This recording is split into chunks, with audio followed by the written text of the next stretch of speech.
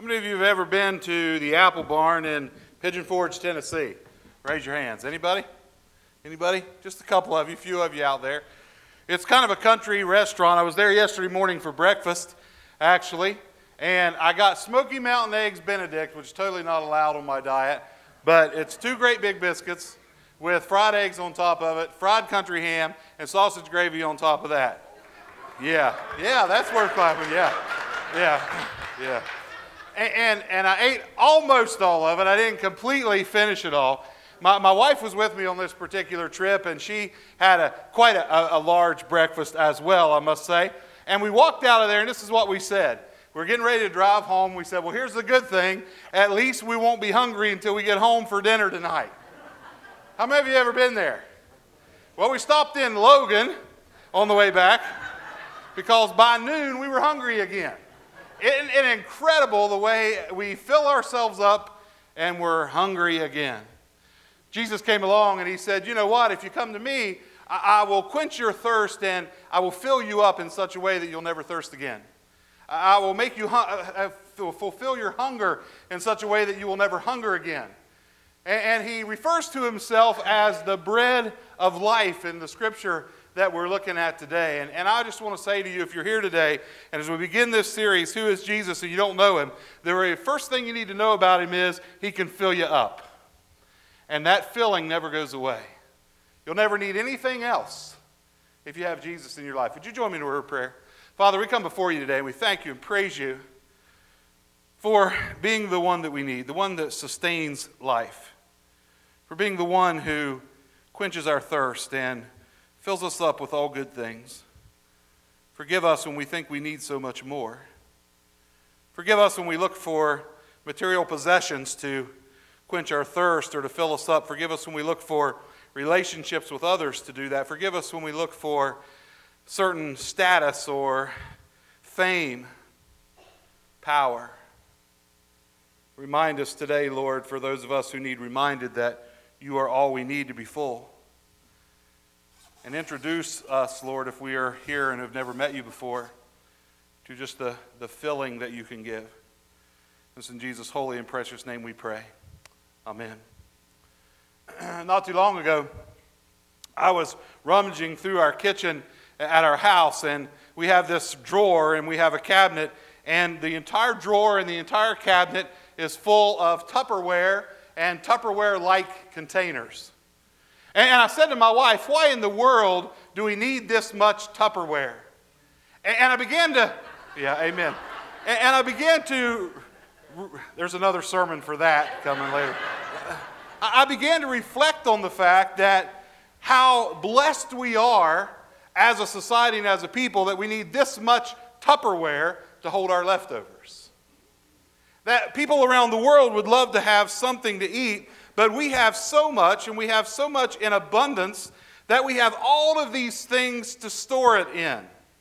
And yet, if you have kids like my kids, or maybe you do it yourself, they'll stand at the refrigerator, and they'll open both doors of the refrigerator, and we have a deep freeze and another refrigerator in our garage, and they'll go look in there, and they will say these words, what?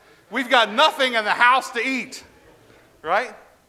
And yet we have cabinets full and refrigerators full, or they'll go to the closet and they'll open up a closet with clothes from one end to the other, and they'll say, what? I've got nothing to wear today. And then we have the phenomena in our society where people have houses, they have 2 and 3 car garages and outbuildings in the backyard, but there is not a storage facility anywhere that's not making money hand over fist, because they will rent them as fast as you can build them in almost any area of the United States of America, because we need a place to put our leftovers. Well, we have brothers and sisters around the world that would consider a feast to have the food that you and I threw away this week.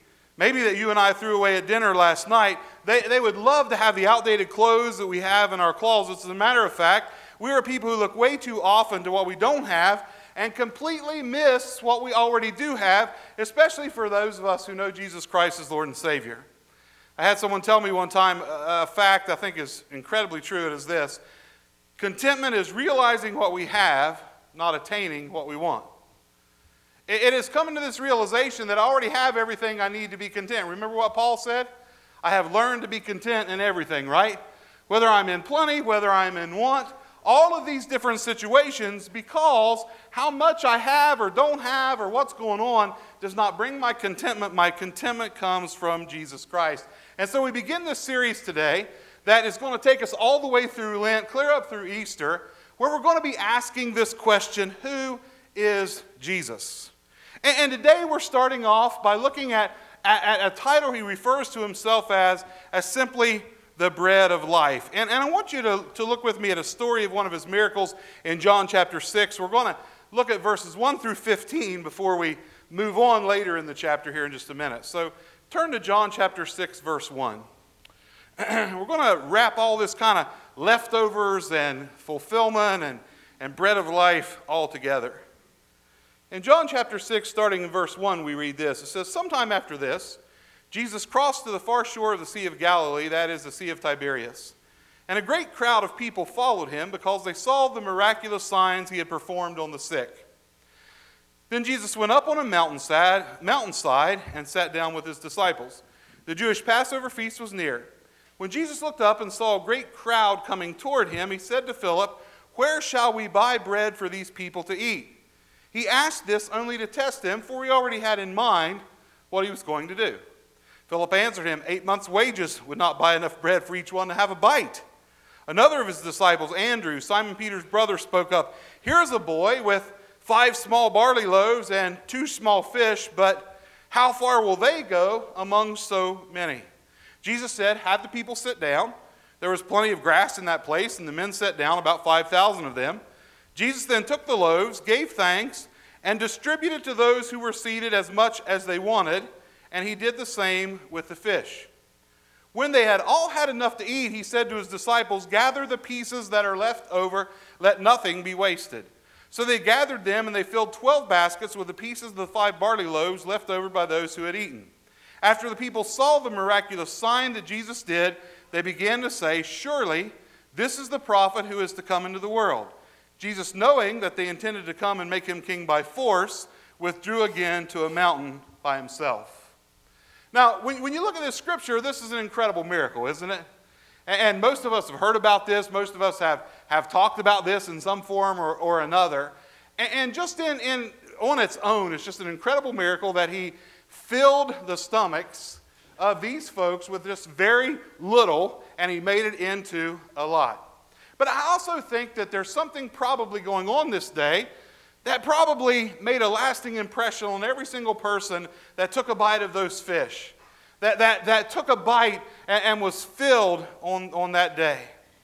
I want you to kind of travel with me, if you will, and take yourself back in the story and kind of live this day with Jesus. Live this scripture, if you will. Pretend that you are kind of at the head of the crowd. You're a fast runner. You're close enough to Jesus to hear his teaching, close enough not just to hear what he's saying to the crowd, but to overhear what he's saying to the disciples and the conversations that are going on between himself and his closest companions. And what you're going to find as you begin to listen in is, first of all, this. We know that Jesus has something we want, or maybe even something that we need. As a matter of fact, being part of that crowd, the scripture says that you have seen him do miracles, and you're going to check out who he is. You're going to check out what he has to offer.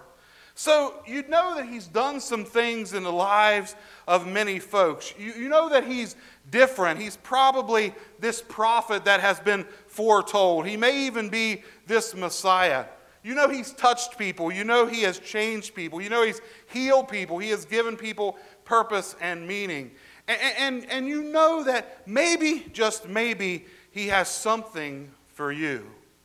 Now, if you're here today, you know these kind of folks that I'm talking about, these people that Jesus has touched, right? These people that are incredible witnesses of the faith. Your grandmother or your grandfather or your mom or your dad. It is amazing to me when I go to funerals how often I hear people say, "Oh, the faith of mom," or "the faith of dad," or "the lifestyle of grandma. Oh, it was so awesome. It blessed so many people." And I just want to shake people and say, then why aren't you living that way? If you're so impressed with the way grandma lived, Why aren't you emulating some of that lifestyle? Why are you not prioritizing in your life the same thing she prioritized in her life? And so here you are in this crowd, and you know that things have happened in the lives of other people. And you know that this Jesus has something worthwhile, but you're just not sure yet how completely that something is for you. You're not sure how it's going to work in your life. And then you arrive ahead of the crowd, and Jesus is asking this strange question to one of his disciples. He turns to Philip, and you hear him say this: how are we going to feed all of these people?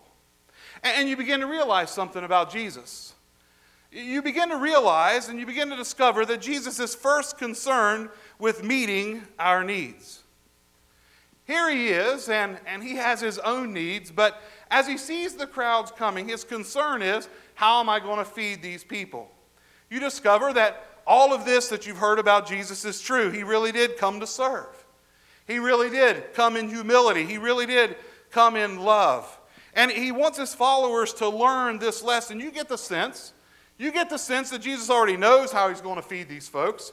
After all, you're there because you've seen the miracles. You're there because you know what he can do. But he still wants his disciples to learn something about service. He's calling his followers to do as he wants done. It is to meet the needs of those who are in need. It is to think of others more than themselves. If you look at Mark chapter 10, verse 43 to 45, you see the words of Jesus saying this: not so with you. To those of us who are his followers, instead, whoever wants to become great among you must be your servant. And whoever wants to be first must be slave of all. For even the Son of Man did not come to be served, but to serve and to give his life as a ransom for many. You begin, as you overhear this conversation, to get the sense that Jesus really, honestly cares about you. That he sees what you need way even before you know what you need. And he begins to make provision for your needs. And maybe, just maybe, that leads you to begin to think about your greatest needs as you approach Jesus today. Maybe you're in a marriage that you desperately need Jesus' intervention. Maybe you're in a financial situation and you see no way out, and you're just calling out for God to help you. Maybe you're in a situation with a friend that you've been estranged from for years, and you need forgiveness to be offered to you, or you need to offer forgiveness to them. Maybe you're in the midst of an illness and you're not sure how you're going to face the future, dealing with the thought of your own death and dealing with the effects of this disease on your body. You have these needs and you begin to think, maybe Jesus is the one that I need to go to. Maybe Jesus is the one who cares more than anybody else about my needs being met. Maybe Jesus is the one that I need to turn to. And then in the midst of your thought, you hear Philip answer Jesus the same way you would. Because we often respond to an impossible situation with an impossible answer. Philip basically says it will take way more than we have to feed these people. What he's saying really is, we can't do it.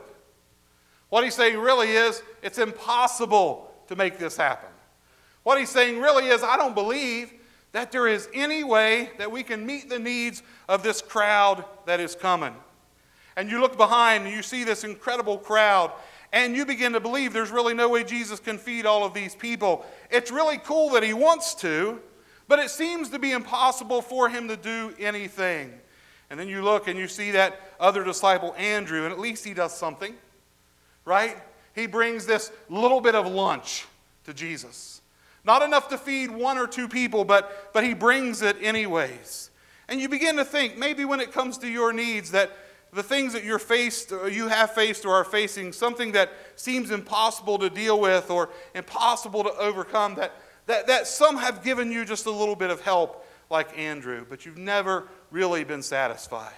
You've been to the counselor and that's helped, but it's really not put a dent in the situation. You've been to the doctor and you need to go to the doctor because you're sick, but that really doesn't bring you the peace that you need. And you've talked to people about your marriage, but nothing really has happened. And you're just going through every single day being unsatisfied, feeling like you're just offering this little bit of lunch when you need a feast. One of my favorite illustrations and how I've felt so often in my life is like I'm standing on the porch of a house, and it's bitter cold, and I'm looking through the window at a fireplace burning. And you can almost feel the warmth when you look at the fire, but you suddenly realize you're not really feeling it. You're just wishing you were. And so many of us, when we come to Jesus, we offer so little. So many of us, when we come to Jesus, we have such little faith. So many of us, when we come to Jesus, we think it's cool that you really want to help, but I really don't believe you can. And we stand on the porch and we watch the fire glow. And the whole time Jesus says, come in. Jesus says, let me warm you. Jesus says, let me be the bread of life in your life. And then you watch something amazing. You watch Jesus take that little bit of food, and he does the impossible, and you benefit from it. He takes that little bit of lunch and he feeds everyone there, probably 20,000 people. And not only is everyone there full, but you are full. You find yourself sitting on this lush green grass, and you've eaten not only what you need, but you've eaten all that you want. And guess what? There's a need for Tupperware. There are leftovers. Not only are you full, not only is everyone else full, but there is leftovers, and Jesus says to his disciples, pick up the leftovers and don't let anything go to waste. And suddenly you realize, Jesus wants to fill my life. Jesus wants to do more than just fill my stomach. Jesus isn't concerned about filling my bank account. Jesus isn't concerned about filling my garage with a certain kind of car. He really wants to fill my life with something that is everlasting, that with peace and with joy and with righteousness, the things that make a difference. And not only will he fill me up, but I got a feeling that he'll even give me leftovers. I got a feeling it'll be so awesome that I'll get things that I don't deserve, things that I never expected. Icing on the cake when I least expect it. We begin to think about John 10:10, where the scripture says, the thief comes only to steal and kill and destroy. But Jesus says what?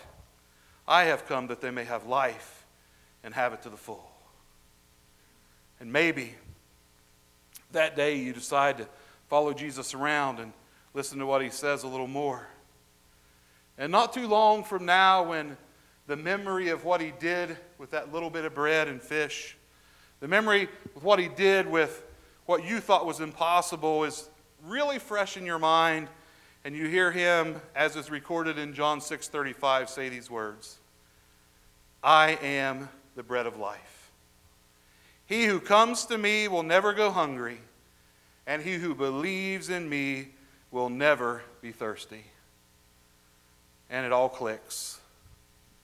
You can be full, completely full, forever, because he is all you need. He is all that you really ever wanted. And there will even be leftovers.